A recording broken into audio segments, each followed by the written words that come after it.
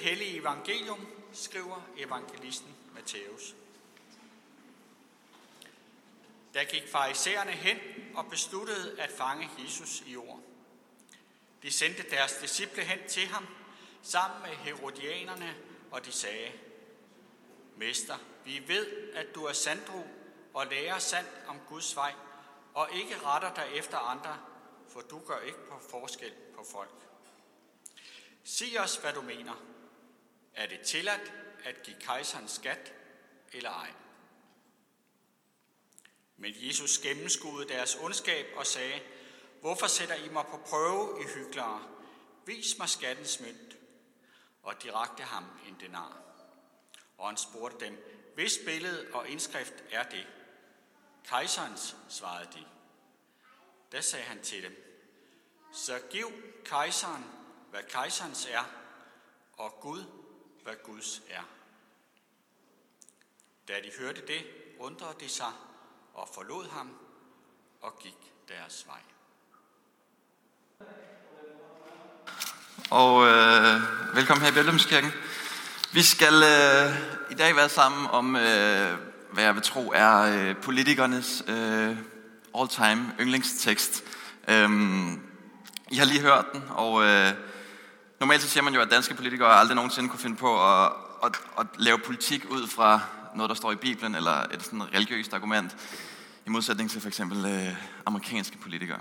Men teksten til i dag, den har Anders Fogh lavet politik på. Lars Løkke har sågar gjort det, og Joy Mogensen har sågar sagt, at det er hendes yndlingstekst i hele Bibelen. Og det er selvfølgelig verset: Giv kejseren, hvad kejserens er, og Gud, hvad Guds er, som de refererer til, når de siger det her. Spørgsmålet er, hvorfor de er så vilde med den, og hvorfor at der kan blive lavet politik på den her tekst. For de her tre personer i hvert fald, så handler det om, at de mener, at den her tekst, den skiller kirke og stat ad. Og de mener, at Jesus her, han siger, at kristendom handler om noget helt andet end politik. Religion er noget helt andet end politik. Og det er noget helt andet, end hvad samfundet går op i. Det, som kristendommen handler om. Og spørgsmålet er så, om de har ret i det. Og med det spørgsmål i mente, så skal vi dykke lidt ned i teksten til at starte med i dag og se, hvad det er, der egentlig står i den. Fordi i teksten til i dag, der er der nogle mennesker, hvis man skal kalde dem datidens religiøse ledere, som kommer til Jesus, herodianerne og farisæerne, og stiller ham det her spørgsmål. Men inden det, så har Jesus rejst ind i Jerusalem. Han er blevet hyldet palmesøndag som en konge, og dagen efter, så har han smidt alle dem, der solgte og handlede inde på tempelpladsen ud, og har gjort en masse mennesker sure. Han kommer så tilbage på tempelpladsen dagen efter og fortæller først 2 lignelser. Og da han har fortalt de her 2 lignelser, så står der, at farisæerne og ypperstepræsterne blev sure, fordi de forstod, at Jesus han kritiserede dem med de her 2 lignelser. Han fortæller så en tredje lignelse, og da han fortalte den her lignelse, så står der, at de beslutter sig for at fange Jesus i ord. De beslutter sig for at lægge en fælde for ham. De vil prøve på en eller anden måde at se, om de kan få Jesus til at sige noget forkert, så de kan dømme ham. Og farisæerne, de sender deres disciple hen til Jesus sammen med herodianerne. Og nu kan det være, at I ved mindre om mellemøstlig, antik, religiøs politik, end jeg forudsætter, at I gør. Men det her er 2 grupper, der normalt set ikke har særlig meget med hinanden at gøre. Men de kan blive enige om, at de gerne vil af med Jesus. Tidligere i evangeliet så har der stået, at de har besluttet sig for, at de vil slå Jesus ihjel, fordi de blev så provokeret over det, han sagde. Og derudover så har de også haft forskellige syn på, hvorvidt man må give skat til kejseren eller ej. Og nu kommer de med det her spørgsmål til Jesus, som der skal vise sig at gå over i verdenshistorien, og som danske og amerikanske og andre politikere er helt vilde med. Er det tilladt at give skat til kejseren eller ej? Og umiddelbart så møder de Jesus på en meget høflig måde. De kalder ham mester, de siger, at han lærer sandt om Guds vej. Og derfor så kan det måske også virke lidt voldsomt, når Jesus han starter med at kalde dem hyklere, og ligesom sender dem væk. Men måske er det, fordi han allerede der har indset, at ligesom vi ved, at de vil lægge en fælde for ham. En fælde, der består i, at hvis Jesus han svarer nej til det her spørgsmål, at det ikke er tilladt at give skat til kejseren, så kan de overgive ham til myndighederne, og som vil dømme ham for at være en revolutionær, for at gøre oprør imod staten. Og hvis han svarer ja til spørgsmålet, at man gerne må betale skat til kejseren, så vil befolkningen, folket, vende sig imod Jesus. Dem, som han har sin opbakning fra, dem, som ligesom gør, at han har en form for popularitet. Og Jesus står på den måde imellem den udspænding at blive dømt som en revolutionær, ryge i fængsel, eller måske det der er værre, eller miste sin popularitet, sin opbakning for folket. Men det går nok ikke helt, som de havde regnet med, fordi da de stiller det her spørgsmål, så beder Jesus dem om at vise dem skattens mønt. Og de hiver en mønt frem, og han spørger dem derefter, hvis billede og indskrift der er på mønten. Og så må de rigtig kigge på mønten og svare, at der er et billede af kejseren. Og ikke nok med, at mønten bærer et billede af kejseren, så ved vi også, selvom det ikke står i teksten, at der på den her mønt står, at kejseren er Guds søn. Og pludselig så er situationen vendt fra, at Jesus er blevet sat på en prøve, at de ville lægge en fælde for ham, eller håbet om, at han skulle i fængsel, til at det nu er farisæerne, som står midt på tempelpladsen med en mønt, der erklærer, at kejseren er Guds søn. Og så kan Guds egen søn stå lige over for dem og svare, jamen så giv kejseren, hvad kejseren er, og Gud, hvad Gud er. Hvis politikerne udelukkende vil gøre det her til en politisk tekst, så siger Jesus, ja, vi kan bare give skat til kejseren, det må I gerne. Problemet er bare, hvis vi kun læser det her som en politisk tekst, og ikke som en religiøs tekst, så tror jeg, vi misser pointen. Fordi vi også står svage tilbage med spørgsmålet. Ja, vi må gerne give kejseren, hvad kejseren er, men hvad er Guds? Ifølge Jesus så er logikken, at de kan give skat til kejseren, fordi der på den her mønt er et billede af kejseren. Og de kan betale skat til ham derfor. Spørgsmålet er derfor, hvor er Guds billede indskrevet? Det ord, der bliver brugt i teksten, er et ord, der hedder ikon eller ikon. Og som er det samme ord, som bliver brugt i skabelsesberetningen, da Gud han siger, hvor der står, Gud skabte mennesket i sit billede.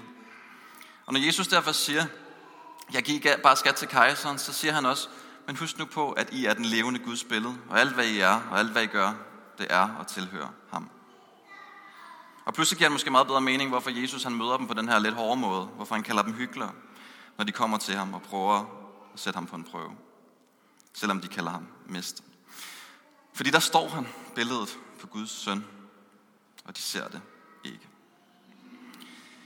I dagens tekst så er der 2 konkurrerende fortællinger. Der er fortællinger om, hvad der er kejseren, så der er fortællinger om, hvad der er Guds. Og hver eneste søndag, når vi går til nadver, så træder vi også ind på en eller anden måde i 2 konkurrerende fortællinger, som minder lidt om den her fortælling, eller de her 2 konkurrerende fortællinger i dagens tekst. Måske tænker jeg umiddelbart, at det lyder lidt mærkeligt, men kan I følge mig i, at både, kapitalismen eller markedsøkonomien og nadveren taler om henholdsvis sult, og så det at spise og forbrug. Kapitalismen fortæller os, at der altid mangler noget, at vores sult aldrig bliver mættet. Vi vil altid have mere, uanset hvor meget vi har, og vi konkurrerer altid med andre om de har mere, eller om de har mindre.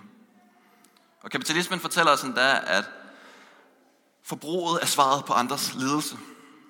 Lige om lidt så er det Black Friday, og vi bliver hele tiden fortalt, at hvis vi køber mere, så skaber vi flere jobs, vi sætter skub i økonomien, og vi skaber en bedre verden.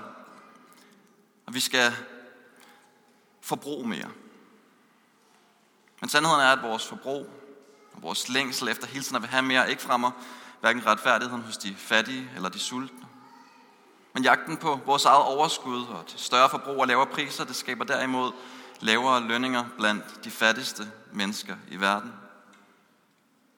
Særligt i Asien og i Afrika, hvor mange af de varer, som vi køber, bliver produceret. Nadveren fortæller os dog en anden historie. I oldkirken der kaldte man nadveren for eukaristi. Det betyder taksigelse. Nadveren var og er altså et taksigelsesmåltid. Et måltid, hvor vi i taknemmelighed sætter os til bordet, og hvor der aldrig mangler noget. Jesus han siger, jeg er livets brød. Den, der kommer til mig, skal aldrig sulte.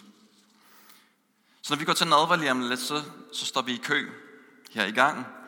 Men i modsætning til alle andre køer, vi står i, om det er i supermarkedet, om det er på motorvejen, eller når vi ringer til 1813, så er nadverkøen, eller køen op til nadveren, den eneste kø, hvor vi ikke skubber os frem, eller hvor vi bliver irriteret over, hvor langsomme de andre er. Men tværtimod så hjælper vi hinanden frem. Vi bærer vores børn med os, vi giver en arm, hvis der er nogen, der måske er svært at gå, og vi kan sågar finde på at gå ned i kirken at dele nadver ud, hvis der er nogen, der helst vil blive siddende. Fordi vi ved, at der altid er nok. At Kristus aldrig slipper op.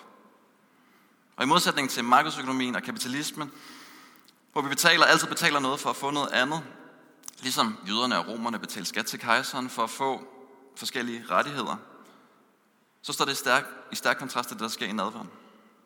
Fordi i nadveren, så bærer vi os selv frem. Vi bærer alt det, som vi er, frem til Gud i taksigelse. Og alt det, vi bærer frem til Gud i taksigelse, det bliver i nadveren til fællesskab med Gud. Vi får i bogstaveligste forstand Gud selv.